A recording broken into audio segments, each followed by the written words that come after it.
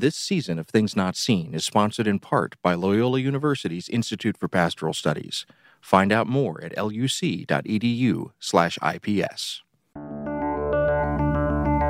From PRX, the Public Radio Exchange, and Sandberg Media, LLC, I'm David Dault with Things Not Seen.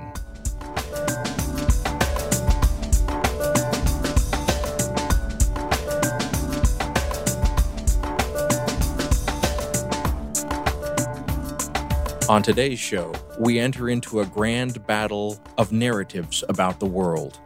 The stories that we tell ourselves about where we came from and what the purpose of life really is, and how those shape not only human life, but all life on this planet. We talk with Professor Lisa Sideris, author of the recent book, Consecrating Science: Wonder, Knowledge, and the Natural World. Stay tuned.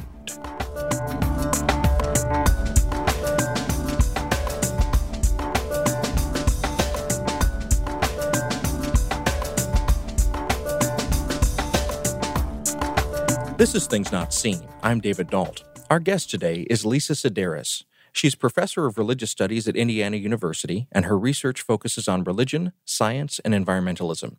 She's the author of the book Environmental Ethics: Ecological Theology and Natural Selection. Today, we'll be discussing her recent book, Consecrating Science: Wonder, Knowledge, and the Natural World. Professor Lisa Sideris, welcome to Things Not Seen. Great. Thank you for having me.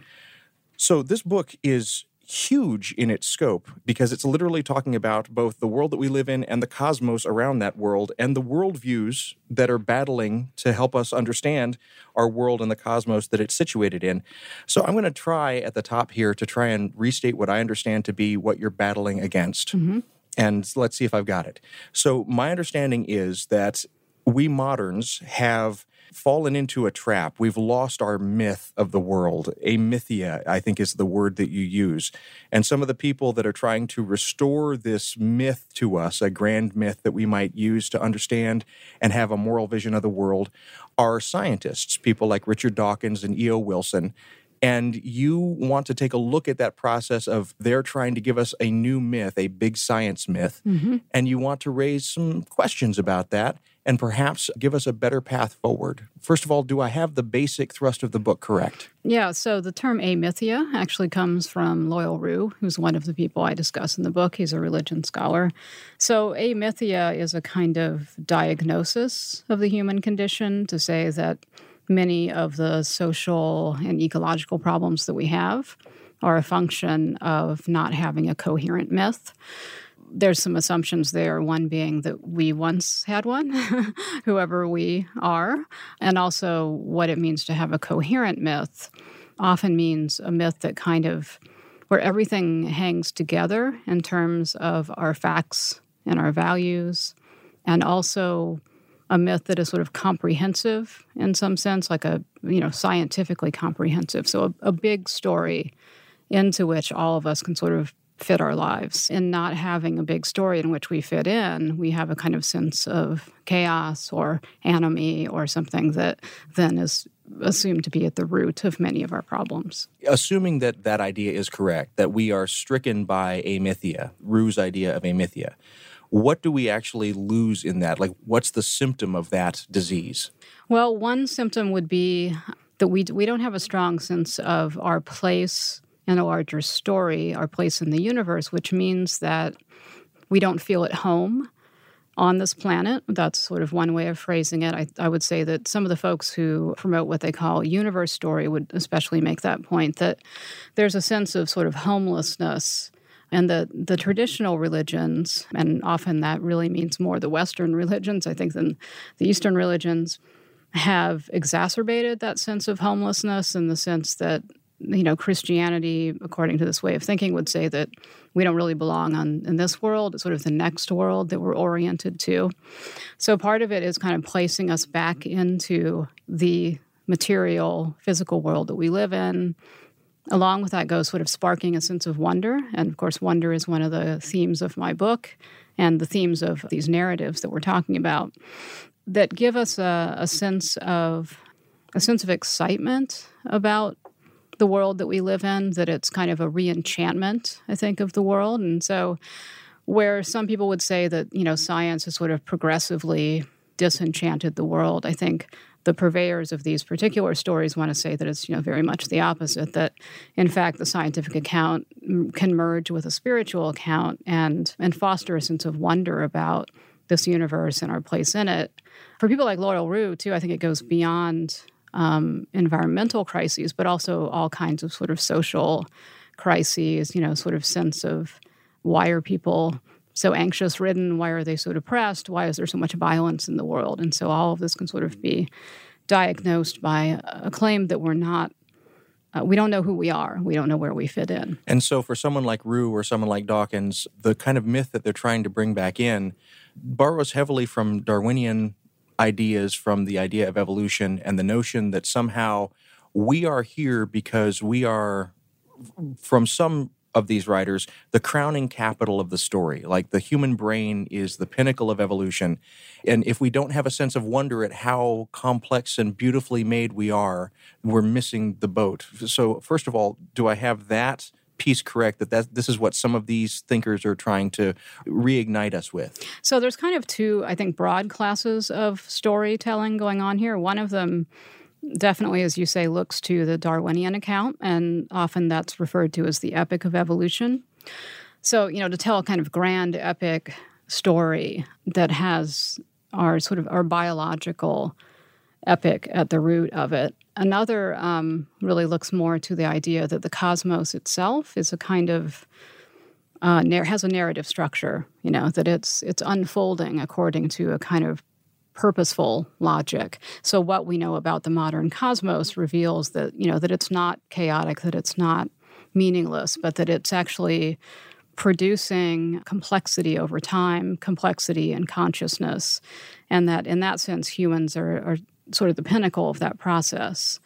So it might seem counterintuitive that Darwin or Darwinism could lead you to thinking of humans as being sort of the ape that's on top or something, right? Darwin, I think, properly understood, seemed to destroy that idea, that we're just one of many organisms, that it's not a ladder, it's a tree. But in the particular way that the human is understood in these narratives, I think there's kind of a reasserting of the human as being either central in some way or distinct in our modes and level of consciousness and complexity. And you're going to have a critique of that, which I want to get to in our next segment. But on the way to that, let me first of all clarify for my listeners, because they may have misheard what you just said. Mm-hmm. These would not be thinkers who would advocate what sort of religious evangelical thinkers would call intelligent design. That's not the kind of universe that we're talking about. No, not at all. Okay, so what's the difference? The difference is, well, first of all, I don't think there's a divine guiding force in these accounts, at least not in the storytelling, from the narrators themselves. And so Richard Dawkins would not see a designer. No, absolutely not. However, I think in, for example, Journey of the Universe or the Universe story, there is a space there for people who subscribe to different religions to see their story and within that story. So, if you come from a Christian perspective, presumably you don't have to give up that account. And the idea that you might be, that God's Son came to the earth as Jesus and that there's salvation. I mean, you could still, although I think it's tricky how you would do that, you could still fit that into this larger story. But the storytellers themselves are not presenting this, for the most part, as a religious kind of narrative. If you're just joining us, this is Things Not Seen. I'm David Dault. Our guest today is Professor Lisa Sideris of Indiana University. We're discussing her recent book, Consecrating Science: Wonder, Knowledge, and the Natural World. We'll be back in a moment. Things Not Seen is brought to you in part by Liturgical Press. Liturgical Press is a trusted publisher of resources on liturgy, scripture, theology, and spirituality. They've evolved to serve the changing needs of the Christian church, and they produce resources for pastoral leaders, teachers, engaged learners, and all leaders looking for quality books on faith and culture. Lit Press books are available at your favorite book retailer and online at litpress.org. That's litpress.org.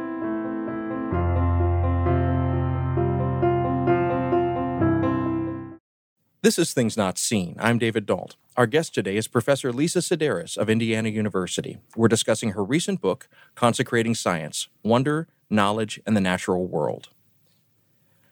So before the break, we were talking about the fact that there are thinkers like Richard Dawkins and E.O. Wilson that want to re-mythologize our world, but not by giving us kind of an intelligently designed world, but a world that sort of bootstraps itself, a cosmos that bootstraps itself into meaning out of chaos. Mm-hmm. We said it right before the break that this was not an example of intelligent design, but it is a mythology that oftentimes puts humanity at the center of it, a thought process that has been termed anthropocentrism. Mm-hmm. And you have described your project here as a kind of anti-anthropocentrism, or that inhabits your scholarly approach to these questions. So let's take a moment and talk about the anthropocentric view and why you choose to be anti-anthropocentric in your approach. Mm-hmm. Well, so one way I think in which the anthropocentrism manifests itself is in the idea that we now have this story that's virtually complete. E.O. Wilson, for example, calls that consilience, sort of all of the different disciplines and forms of knowledge converge into this one account. So having that sort of narrative assumes a picture of the human as a kind of almost omniscient, like narrator of the story. So in that sense, there's a kind of smaller narrative or smaller story to the story, which is sort of the story of how we discovered who we are. And so that is also a kind of triumphal account of science, to say, now we know. And that phrase comes up a lot in this kind of storytelling. Now we know. Our ancestors or people even 50 years ago or 100 years ago couldn't have known the things that we know. So now that we know this, we sort of know our place in the universe. So there's the emphasis on human knowledge as being really significant and sort of exalted. So when I talk about consecrating science, it's sort of treating science as almost like sacred revelation. So the knowers of this story, which are often scientists, form sort of something almost a little bit like a priestly class who then pass down this revelation to the rest of us. So that's one way in which it's kind of human-centered, but of course you could say that about lots of science. But it's also the case that the way that the story is narrated, it keeps humans at the center in particular ways. And one way is this idea we were just discussing of sort of the universe moves almost inevitably, I think in some versions of the story, I'd say inevitably towards, if not us, then creatures like us, So it's sort of built into the universe that the universe implicitly from its beginning consisted of processes that lead to this sort of human. So there's this moment of insight when we discover that we are the universe reflecting on itself. And that's another sort of motif that you'll often hear in these stories. So in ascribing a kind of purpose to the universe, it's a way of reassuring us that we are sort of what the universe had in mind all along. Let me see if I have this, and as I say this back to you, correct me where I'm wrong. So the earlier generations, centuries ago, had a religious, limited view of the world in which they put the world at the center. And then Copernicus and Galileo came along and they knocked the world out of the center. Mm-hmm. And now these scientists have come, like E.O. Wilson and Richard Dawkins, and they have now put humanity back at the center insofar as they're saying that the natural processes of the universe as they unfold would lead naturally to someone like us inevitably. And so we are the meaning of the story. Am I hearing that correctly? Well, let me be clear about sort of who's saying this, because I don't think that, for example, is what Richard Dawkins would say. But it is something that you hear in the universe story narratives, in the sense that, so the human has sort of come full circle to being back in the center because of wonder, which we haven't talked much about yet. But that's a sort of key theme here, is that when you look at a lot of these narratives, they are promoting wonder as a way of kind of fitting ourselves back into the cosmos or connecting with nature or something like that. But the kind of wonder that's being promoted here, I argue, is really a kind of wonder at the human. And that is true of Richard Dawkins, in the sense that the way that wonder is defined is that there's the superior form of wonder is scientific wonder. And scientific wonder is a way of kind of eradicating mystery. So we encounter a mystery, we encounter a puzzle, we encounter the unknown, and then science proceeds to sort of solve that mystery or that problem. And in doing so, it's a human achievement. And so the wonder that we often feel or are instructed to feel really reflects back on us and our power to kind of comprehend the universe. So I think that aspect of a sort of anthropocentrism is a feature of Dawkins' account, because scientific wonder really is superior to, he would say, not only wonder in religion, which might function very differently. He would depict it as just being mystery mongering, right?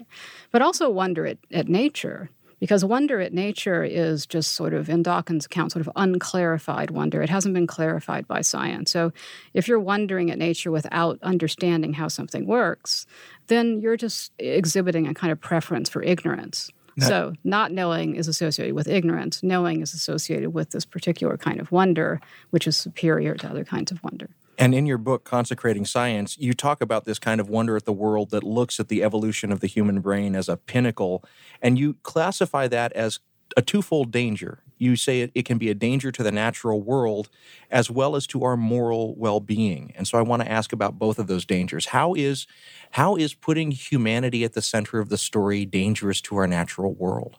Well, because the way that wonder is spoken of here is that it's aligned with reality, right? So if you want to experience real wonder, then you must experience it sort of as the scientist experiences it.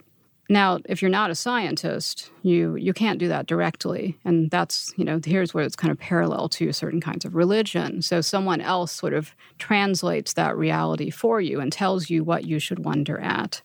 So that's one move. But at the same time, in sort of placing scientific wonder above, what we might call religious wonder, as it's sort of caricatured here as mystery mongering.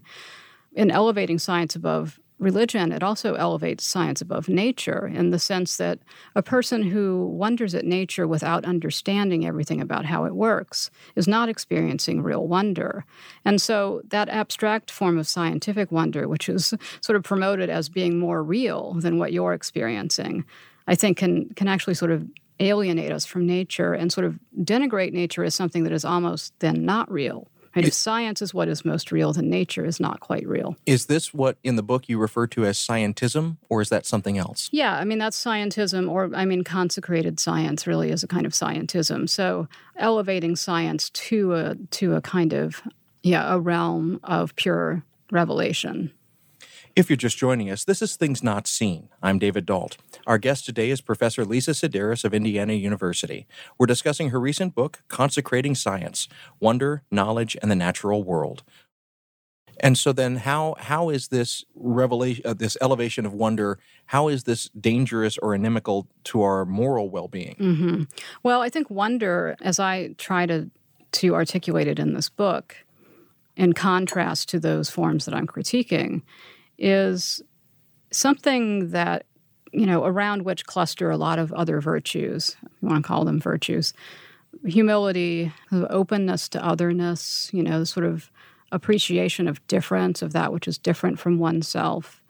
Empathy, compassion, and also a kind of darker side to wonder in some sense that it renders us sort of vulnerable. It's a destabilizing emotion because it can, reinforce the idea that actually we're not the center of things, that there's all kinds of unknowns that we exist in the midst of.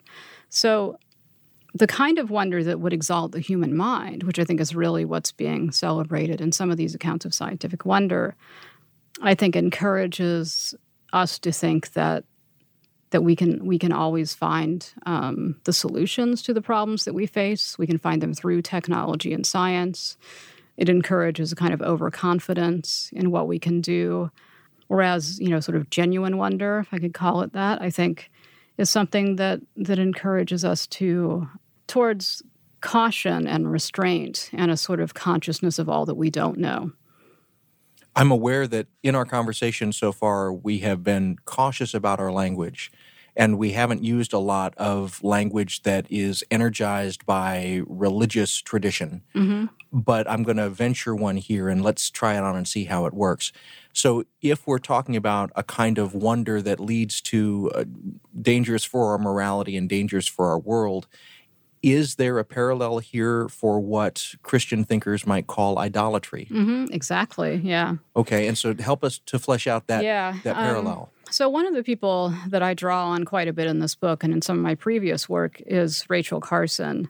And Rachel Carson, who, is the author of Silent Spring, and many people would say kind of started the environmental movement, speaks very much in this language of, concern about idolatry, idolizing sort of, knowledge at the expense of nature, especially, again, sort of technological knowledge and the sort of the confidence that it breeds, the overconfidence that it breeds. And that sort of language certainly comes out of the religious tradition that she sort of imbibed at a young age. So, and that is particularly the Calvinist tradition.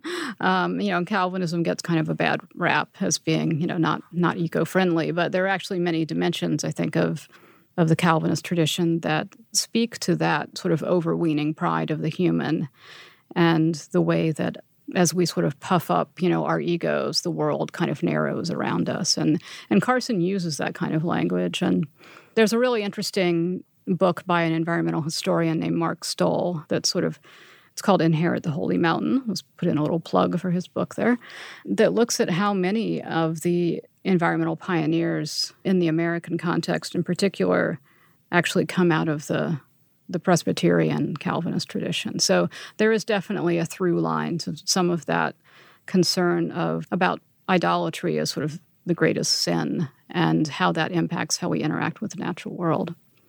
If you're just joining us, this is Things Not Seen. I'm David Dault. Our guest today is Professor Lisa Sedaris of Indiana University. We're discussing her recent book, Consecrating Science, Wonder, Knowledge, and the Natural World. We'll be back in a moment. Things Not Seen is made possible in part through the generosity of our Patreon supporters. If you'd like to join them, please go to patreon.com/notseenradio. That's patreon.com/notseenradio. Thank you. This is Things Not Seen. I'm David Dault. Each week on our program, we bring you a rich conversation about culture and faith. We're speaking today with Professor Lisa Sedaris of Indiana University. We're discussing her recent book, Consecrating Science, Wonder, Knowledge, and the Natural World. Well, in our conversation and in your book, you mention Rachel Carson. And for the sake of our listeners who may be unfamiliar with who she is, who was she, and why is she important to you in your work? Well, I hope there's not anyone who doesn't know who Rachel Carson is. No, she's actually someone whose name is familiar to so many people, but many of whom have not actually ever read her books. So Rachel Carson wrote Silent Spring, which many people would say started the American environmental movement. And this was roughly 1975? 1962. Oh. Right. So preceding a lot of the environmental legislation in this country, Endangered Species Act, that sort of thing. A lot of people would sort of credit, those changes in, legally and in American culture to that book. So Silent Spring was particularly an indictment of the overuse of chemicals in the environment, things like DDT, pesticides, that sort of thing. But it's also very much a social critique of human arrogance. And as I read Carson, so I should say her first 3 books were all on the sea. She wrote about the ocean, so her first 3 books. And she was a well-known writer before she wrote Silent Spring. But those were sort of more kind of nature and science writing books. Whereas Silent Spring really was a pivot into making a normative argument about the environment. To say that, these things that we are doing are bad, they're destroying us, they're destroying nature. So Carson, as I read her, she kind of presents us with 2 kinds of enchantment. And one that I think she's diagnosing and critiquing is the way in which science and technology have allowed us to become sort of enchanted with ourselves. And again, that's the sort of, Calvinist idolatry point. So there's a kind of enchantment with ourselves and with our powers. She often uses this language of intoxication. We've become sort of intoxicated with our powers at a time when, there was a really heady sense, I think, that humans could do anything, that we could control nature through chemicals, that, we had so many tools, with which to manipulate the natural world. We had moved out into space. And we had just begun to create synthetic materials through polymers and plastics and things like that. All the things that are coming back to haunt us now, especially those plastics. But yeah, so that's sort of one form of enchantment, which I think she was pointing to and critiquing. But if you read kind of her other work and her essays and lectures and things like that, and also her writing on the sea, I think that she always felt that wonder was a kind of anchor, a kind of moral grounding in the world. And so there's a small book that was published after she died, which was just a few years after Silent Spring. It was actually a book called The Sense of Wonder that was written for parents sort of to know how to sort of introduce their children to the natural world. And the way that Carson describes it there, and this comes out quite a bit in my book, is that to foster the sense of wonder in a child, it really is a kind of sensory connection with the natural world. And that if we can form that kind of sensory connection, it gives us an orientation on the natural world, and actually, I think, in our lives in general, that's always a kind of a reference point, a place of solace, but, a reminder of again, sort of where we fit into things. But here, where we fit into things is that we are not the ones that, we're not the point of it all, that we're kind of a small, insignificant, but, certainly wondering entity within the natural world.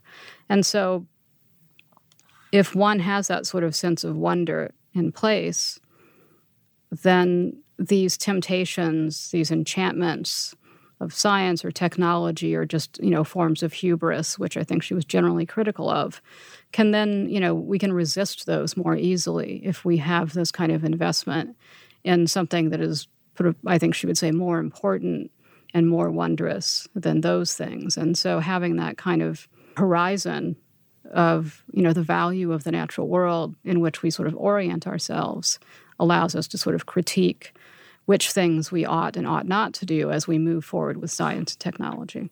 You keep using this phrase, the natural world. Yeah. And we're recording this in Chicago.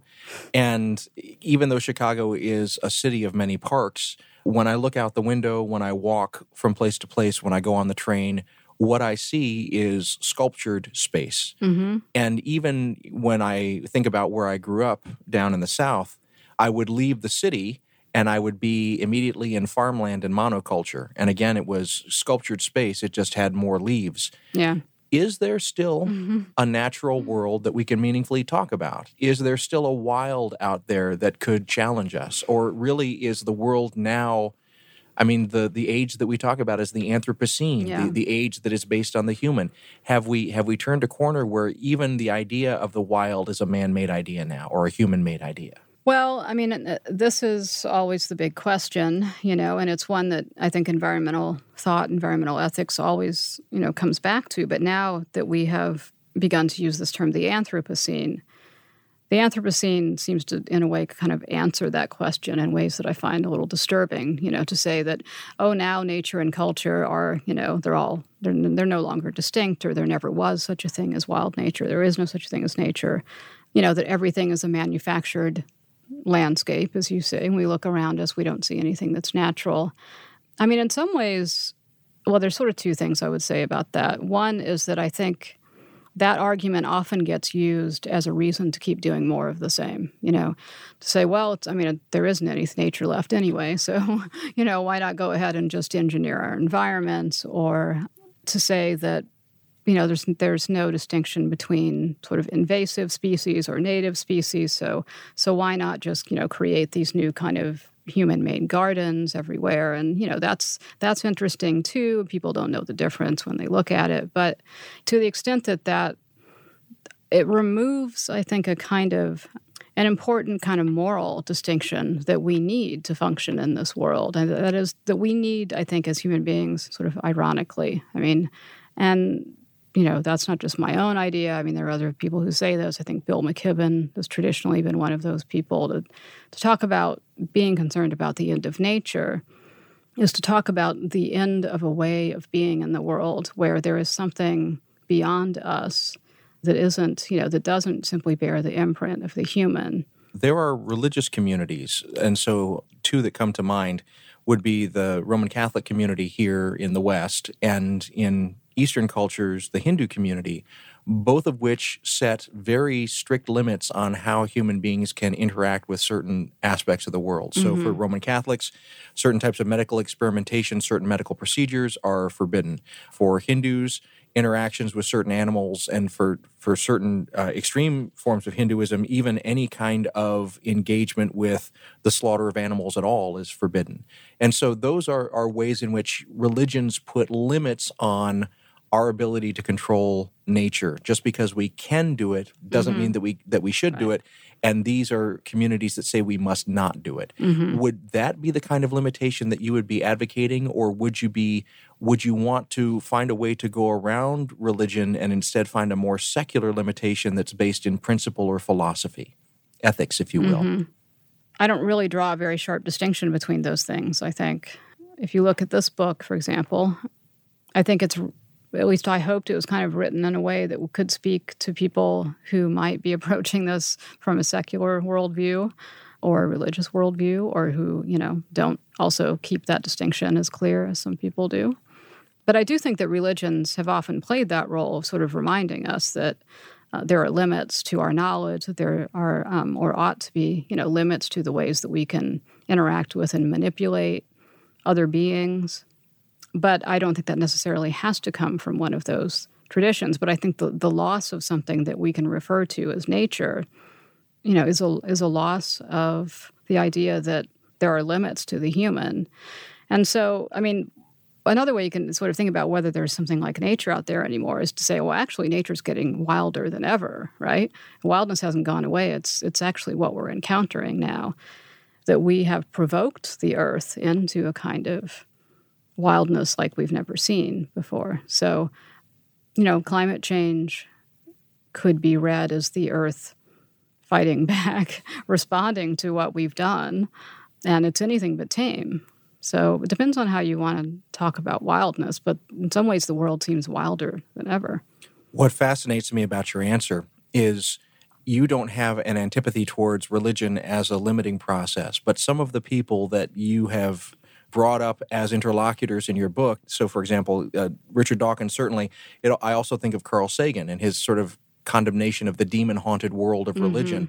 There are those who would say we should have limits, perhaps, but not those kind of limits. And you don't have that kind of distinction, which I find fascinating. Yeah, I think there's sort of condescending attitudes towards religion in a lot of the people that I'm writing about in this book, including some of whom, are religion scholars, especially in the sense that they understand religion to primarily be, or most importantly, to be something like creation stories that function analogously to science. So in this way, religions are sort of bad science. They're a poor attempt to do what science does much better. And so if that's how you understand, a creation story, then your response would be to do what these folks are doing, is to say, well, let's write a better creation story. And then once everybody adopts that, we'll be okay. But there's all kinds of assumptions there about what religion is and what it does. And that's actually a pretty unsophisticated reading of religion. And it's surprising. It's not surprising coming from someone like Richard Dawkins, but it is surprising coming from religion scholars that they seem to sort of always refer back to this, kind of simplistic notion of how religions function in the world, or even what the connection is between a creation story and how people then live in the world. That's not such a simple dynamic as is being assumed there, that people operate in the world according to some creation story that they've got, sort of as their blueprint for how they are in the world. If you're just joining us, this is Things Not Seen. I'm David Dault. Our guest today is Professor Lisa Sideris of Indiana University. We're discussing her recent book, Consecrating Science: Wonder, Knowledge, and the Natural World. We'll be back in a moment. Hey folks, this is David. Thank you for listening, and thank you for supporting the work that I do. As you might be aware, in addition to this show, I help produce a number of other programs about culture and faith. One of those is the Freedom Road Podcast. It's hosted by Lisa Sharon Harper. She's a frontlines, on-the-ground activist and advocate for issues of justice and peace. Each month, she gathers a group of leaders together to talk about progressive issues from a faith perspective. I record and produce the show, and every month I come away from the conversations deeply moved and having learned a ton about our world and the struggles for justice. I'd love for you to listen. You can find the Freedom Road podcast on Apple Podcasts, Google Play, and Spotify, as well as at their website, freedomroad.us. That's freedomroad.us. This is Things Not Seen. I'm David Dault. We're speaking today with Professor Lisa Sideris of Indiana University. We're discussing her recent book, Consecrating Science, Wonder, Knowledge, and the Natural World. So we've been talking about your book, and we've been talking about the ideas that led you to write this book and what you're trying to battle down in some ways in terms of different types of ways of approaching narrating the world. But we haven't talked a lot about your own journey and what has brought you to this space. And so if you're willing, I would like to ask you, first of all, do you identify yourself as a religious person? Yes and no, I guess. Let's unpack that. How yes and how no? I mean, I certainly still think in the sort of modes of the religion, I think the religious tradition that I was raised in to some extent, which is, as it turns out, the Presbyterian tradition. Although I don't think that I recognize some of those values as being part of that tradition until I kind of learned it later in life. So that's sort of interesting when you study religion and you learn about, the history and the figures and the ideas and what it was they were trying to do with a particular tradition. It's like, oh, okay, so I see that now in some of the things that I think about or the ways that I frame certain arguments or the kinds of metaphors. I mean, people have pointed this out to me, for example, in this book, that there's a lot of sort of religious language, which I don't think I was even aware of. I mean, certainly I wouldn't want to say something so simple as like nature is my religion, but I do think that for me that's the kind of conduit. That's where I feel that presence of something that's more than human. And for listeners who have been tracking with us through this conversation, I think they may be wondering at this point, are you a scientist who's trained as a scientist who has become interested in religion? Are you a religion scholar who's been trained in religion who's become interested in science? Or are you a third possibility altogether? Mm-hmm. Well, something like all of those things, I guess. I mean, I could go back to, how much time do you have? So I got very interested I grew up in a community that was very conservative, religious, not so much my own family, although my father was very, very religious and kind of became evangelical over the years. But the town that I grew up in, which is a little town in Indiana, there was a lot of tension over the teaching of evolution in schools. There was also sort of some book banning and even some book burning at one point. And I became very interested in science kind of late in high school, actually in a chemistry class, which is funny because I don't have any particular love for chemistry now. But in thinking about, the periodic table and how you age the earth and all of these things I thought were very interesting. And I had a chemistry teacher who was a creationist, essentially. I mean, he at one point in class said something like, the earth is not nearly as old as the evolutionists claim. And I remember just being really stunned by that because I thought, now how can someone sort of understand how the periodic table works, for example, and elements and understand things like carbon dating and like either you buy it or you don't buy, like how could you sort of then say this this isn't really the true story? And so for listeners that are unfamiliar, so when you reference things like carbon dating in the periodic table, there are elements on the periodic table that in order for us to have the limited amounts that we have, they would have had to undergo radioactive decay over time, and it takes a long time, given what we know about the universe. Just those physical facts indicate that the universe is older than, say, 6,000 years. Right. Yeah. So I was really interested in that, and I started reading about evolution and creation and things like that. And I came upon people like Carl Sagan, one of his early books, which is called Dragons of Eden, I think, and Stephen Jay Gould, who I really enjoyed reading, and who, was very interested, Gould was, in kind of the way that science has been misused and misapplied, including things like for racist agendas and things like that.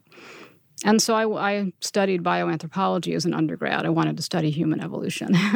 And then I started studying the history of science, and I thought, actually, I don't want to be a scientist. I'm much more interested in the ideas and how they get used. And then, so I went to grad school in history of science for a year, and I left. I was not happy there. And eventually I thought, maybe I could do this in religious studies, because I was particularly interested in the science-religion interface, conflict, overlap. So I tried that, and that seemed to be the place where people would allow me to think the sort of things that I think about. And so it was kind of a convoluted journey to get there.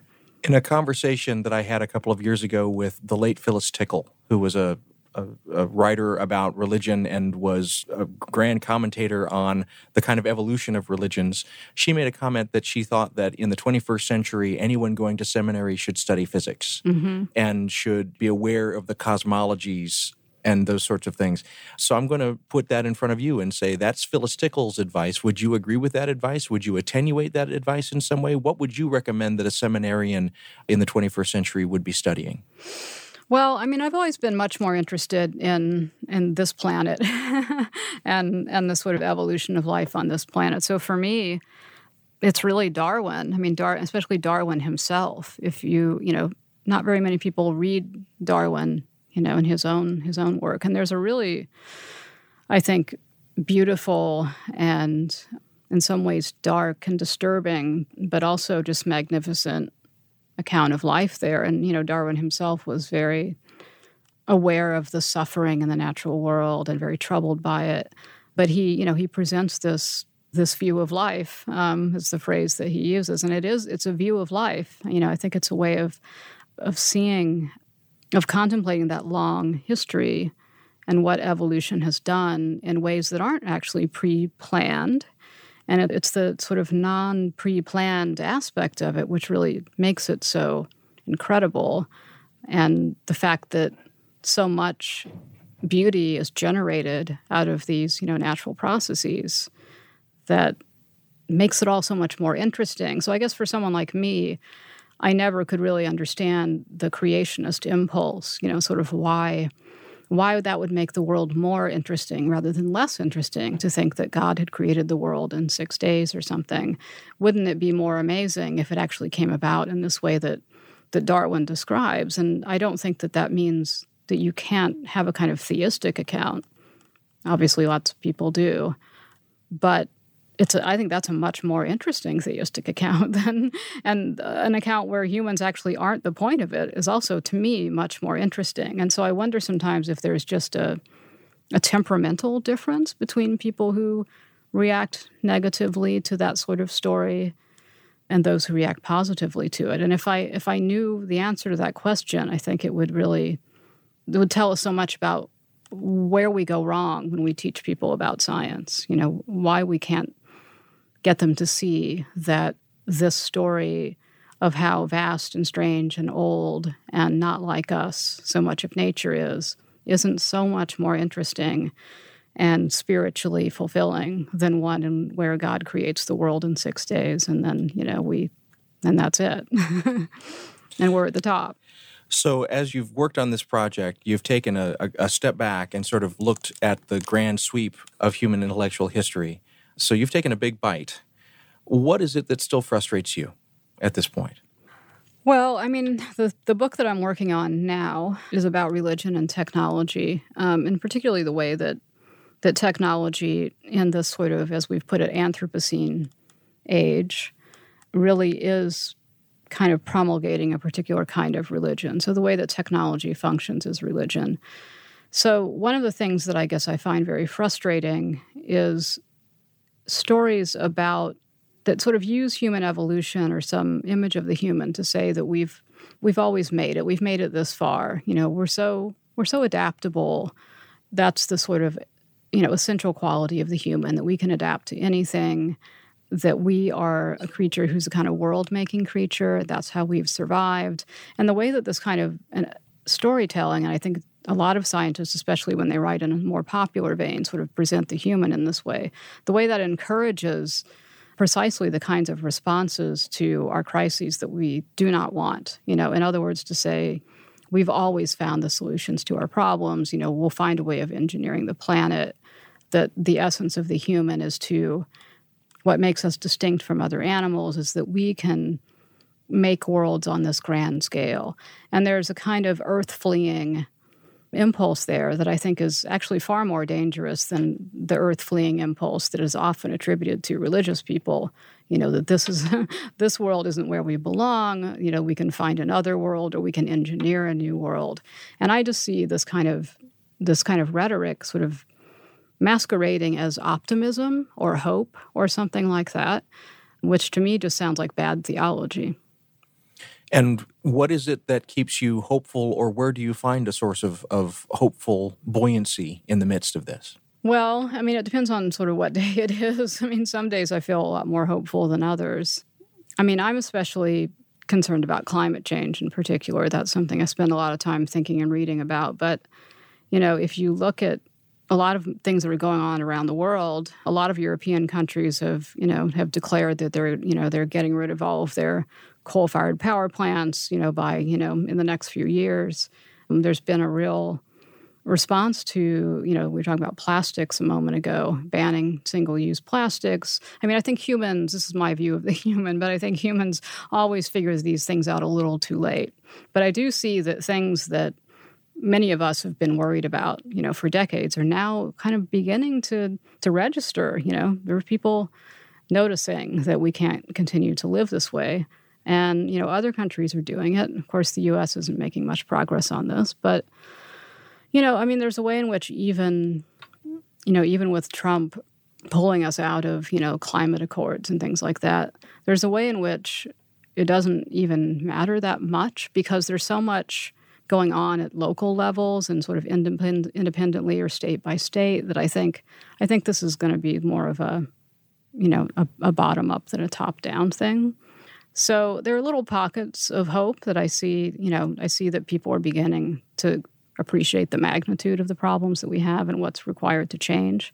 But also, if you look at some of the young people, these very young activists all over the world, really, they're not going to stand for it. They're not going to stand for the complete passivity and inaction of the adults around them. And so I think it's just generationally, it's going to have to change the way that we're living.